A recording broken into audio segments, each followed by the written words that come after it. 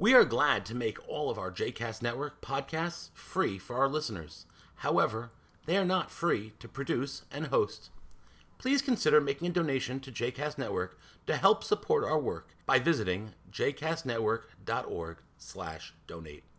Thanks for your support. You are listening to The Stender with Rabbi Michael Knopf, a JCast Network podcast. For more information about Rabbi Knopf, please visit mikeknopf.com. For more information about the other JCast Network podcasts and blogs, please visit jcastnetwork.org. A few years back, there was a great movie that came out called Invictus, which chronicled a story of the South African rugby team during the era of integration in South Africa, the end of apartheid. And one of the main characters in the film was Nelson Mandela, played wonderfully by the great Morgan Freeman. And there's this incredible line where someone asks, what's the secret of Mandela's character? What made him such a compelling figure? What made him such a transformational figure in South Africa? What enabled him to lead the moral revolution, in some senses, that he led in South Africa? And the response that came back in the movie, at least, I'm not sure if this is a line of someone from history or not, or it was just a good piece of writing in the movie, but the line in the movie was, nobody is invisible to him. The secret of Mandela's greatness is that nobody was invisible to him. He was able to recognize the humanity of all South Africans, all people, that he was able to see rich or poor, black or white, that in Mandela's presence, you were a person. You mattered. You were seen. And you could be seen. And you could be known. And thereby your problems would be known. And recognized as challenges. Brought to the attention of a person of power and importance. And hopefully resolved. Nobody was invisible to him. If I were to think of a theme of this week's Torah portion, of Parashat Bamidbar, it would be that same theme. The theme of visibility. That we are called in this week's Torah portion to ensure that all of us are visible to each other and that everyone is visible to each and every one of us. So as I mentioned before, part of the Torah portion talks about how the Israelites encamped when they were in the wilderness, how their camp was set up. The Torah spends a good amount of time talking about how this camp was set up. And it's maybe hard to tell when you're just reading it verbally, when you're reading it in words. There's no illustrations in the Bible, but if you were to draw out a picture of the camp of the Israelites as it's described in the Torah, what you would find is essentially a camp in the round, a square or a circle, all around the Mishkan in the middle, the tabernacle in the middle, and a circle roundabout or a square roundabout with each of the tribes around the perimeter. And one might ask, why is it that the Torah cares to spend so much time talking about how the Israelites encamped in the wilderness? As Netivot Shalom points out, as he often points out, and he points out especially about this Torah portion, the Torah is supposed to be eternal. It's supposed to provide all of us guidance for all time, not to merely be a book about history, about the minute details of things like military encampments and wilderness sojourns. If it's telling us something, it's telling us not only about what happened then, but about now. Why does the Torah then spend so much time talking about how the Israelites camped in the wilderness?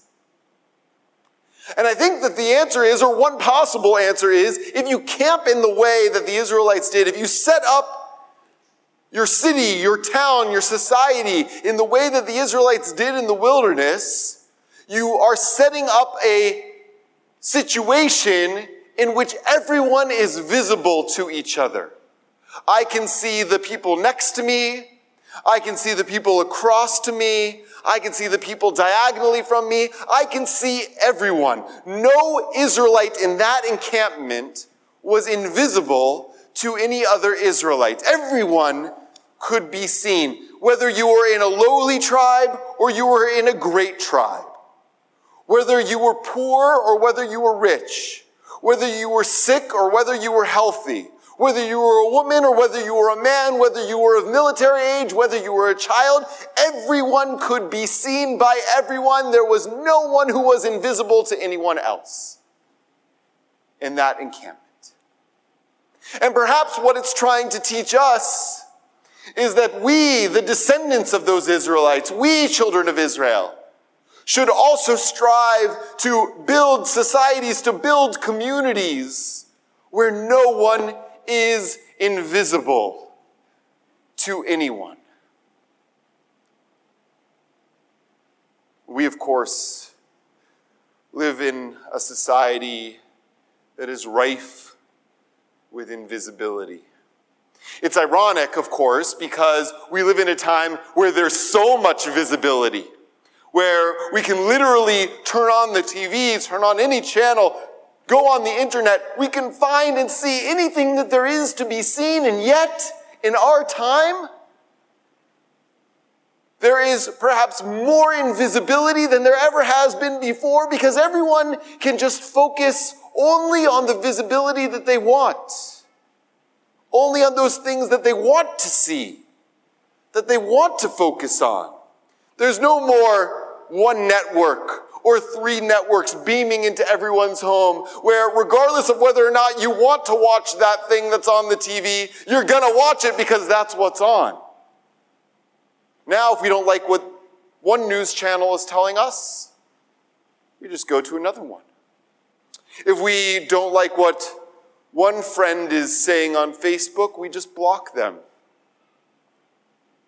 We can turn off images as easily as we can turn them on. We can ignore people and things as easily as we can see them. And if I were to identify one of the core maladies at the heart of our society, one of the great sicknesses of our society today, it's the sickness of invisibility, or a partial visibility.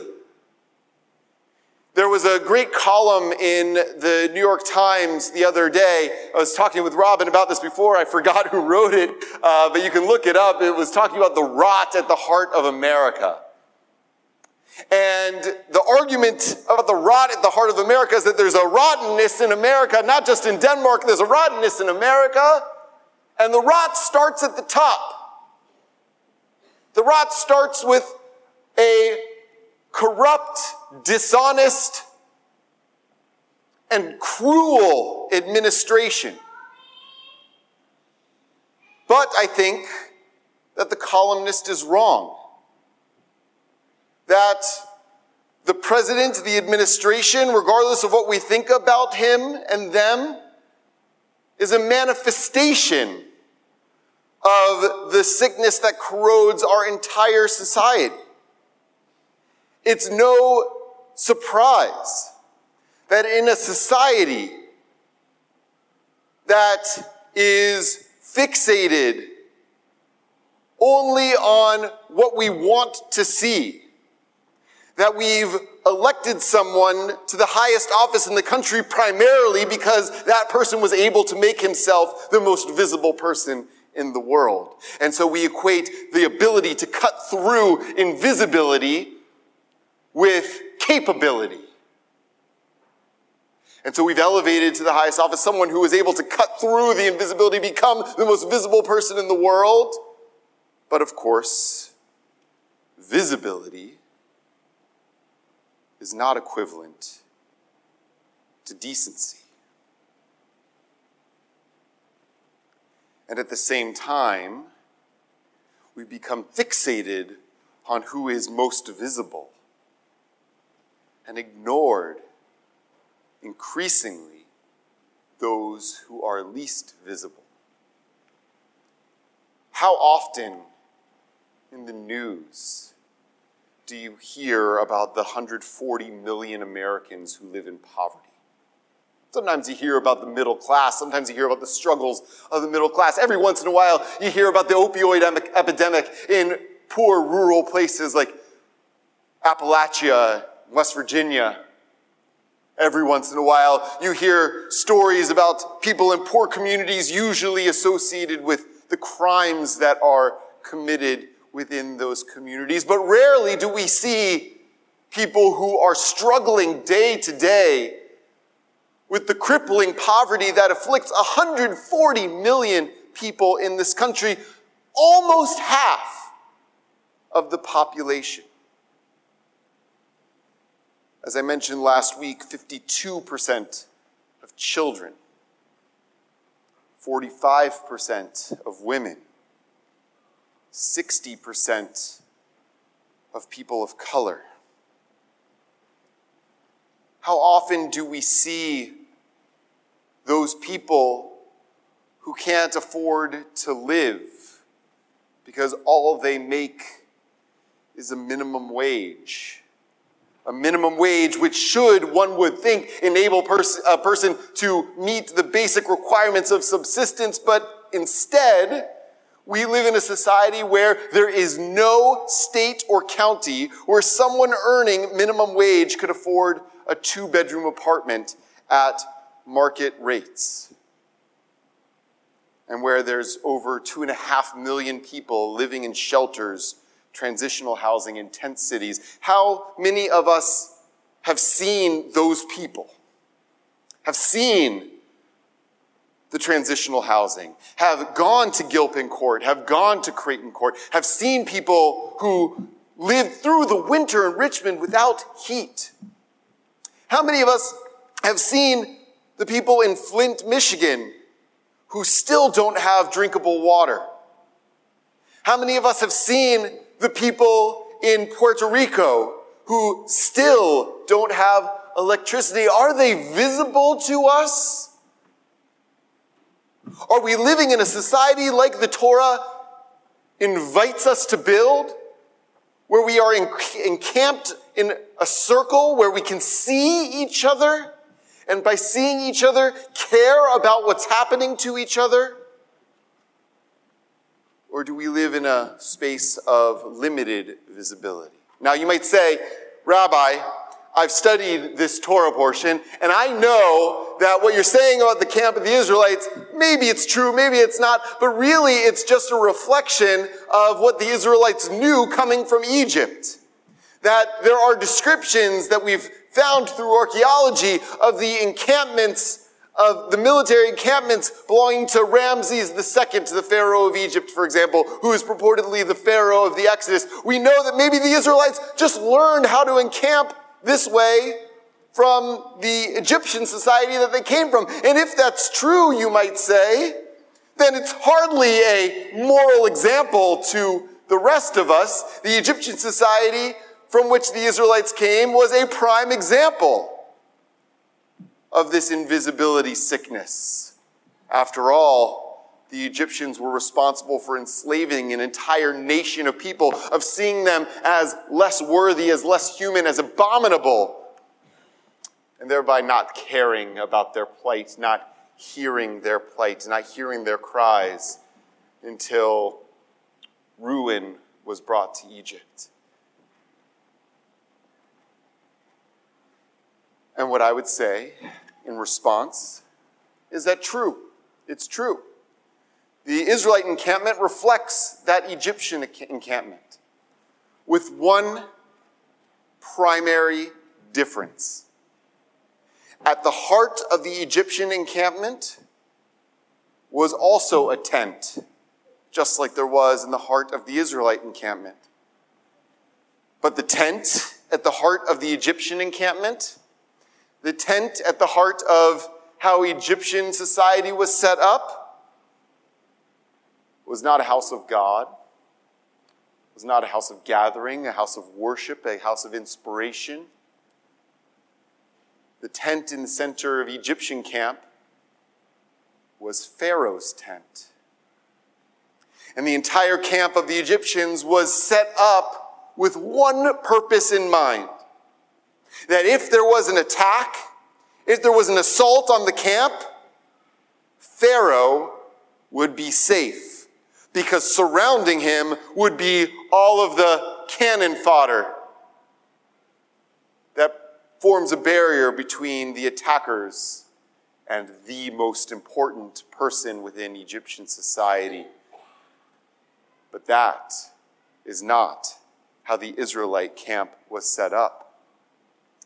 The Israelite camp was not set up to protect an individual, but rather to protect an ideal. Within the tent of meeting was understood to be the presence of God. To be the presence of a God who we are told in this week's Torah portion, as the Israelites are about to embark on their journey to the promised land, a God who wants nothing else than to count each and every Israelite. And the Midrash says about that God counts the Israelites because of the love of them is before him. Because God loves them, God counts them every hour. When they went out of Egypt, God counted them. And when they transgressed with the golden calf, God counted them. When God came to put upon them his presence, God counted them. Now, I, for many summers, was a group leader for USY on Wheels. We had about 50 kids on the bus every summer. And whenever we got off the bus and whenever we got on the bus, there was one thing we did, and we did it over and over and over again, sometimes 3 or 4 times in a setting, was count the kids. Why? Because if we lost even one, it would have been a catastrophe.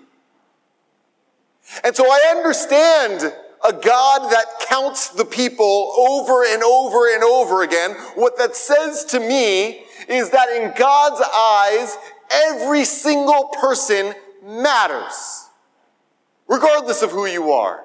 Every single person matters, and if one was missing, it would have been a catastrophe. And so the Israelite encampment, centered around the tabernacle, centered around a symbol of God's presence on earth, is really at its core a symbol, a reminder that every single person matters. And of course, at the heart of that tabernacle was the Ark of the Covenant. And at the heart of the covenant, at the heart of the Torah, is the command, Ve'ahavta l'reacha kamocha.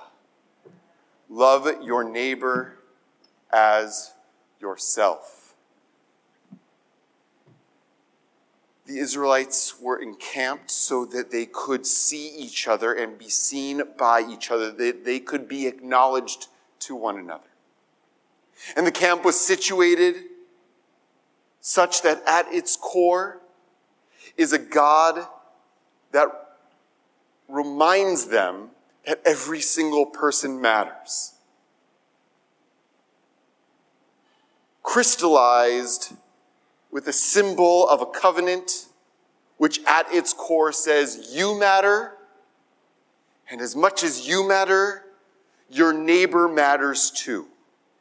Your neighbor next to you, your neighbor across the way from you, your neighbor on the other side of town, your neighbor on the other side of the world. Each and every person matters.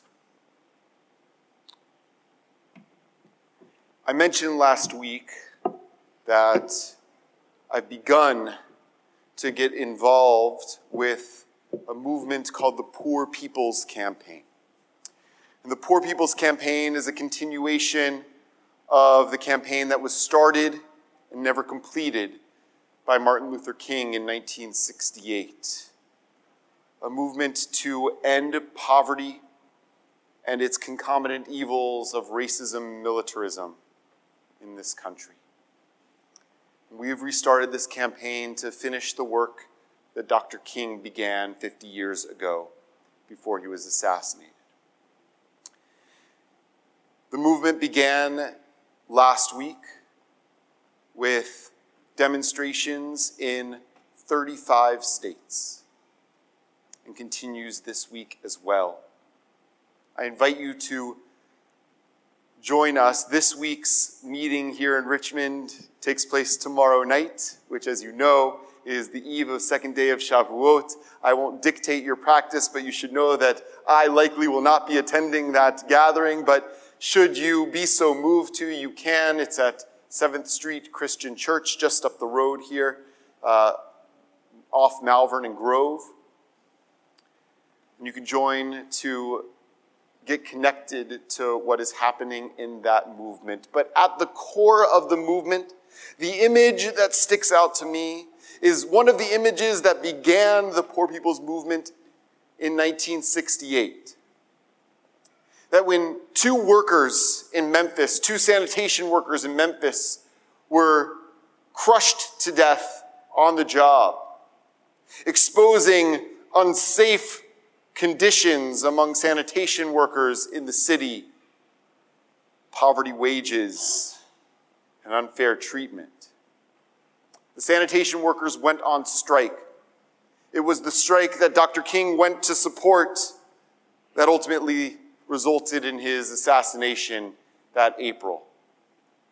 But the image that sticks out in my mind about that march, one reflected in our Torah portion today, and the one that the New Poor People's Campaign is fixated on, is those sanitation workers in the streets holding signs saying, "I am a man." And what our Torah portion shows is that wherever you are situated in the camp, whoever you are somebody. And you ought to matter to everyone because you matter to God. Shabbat Shalom.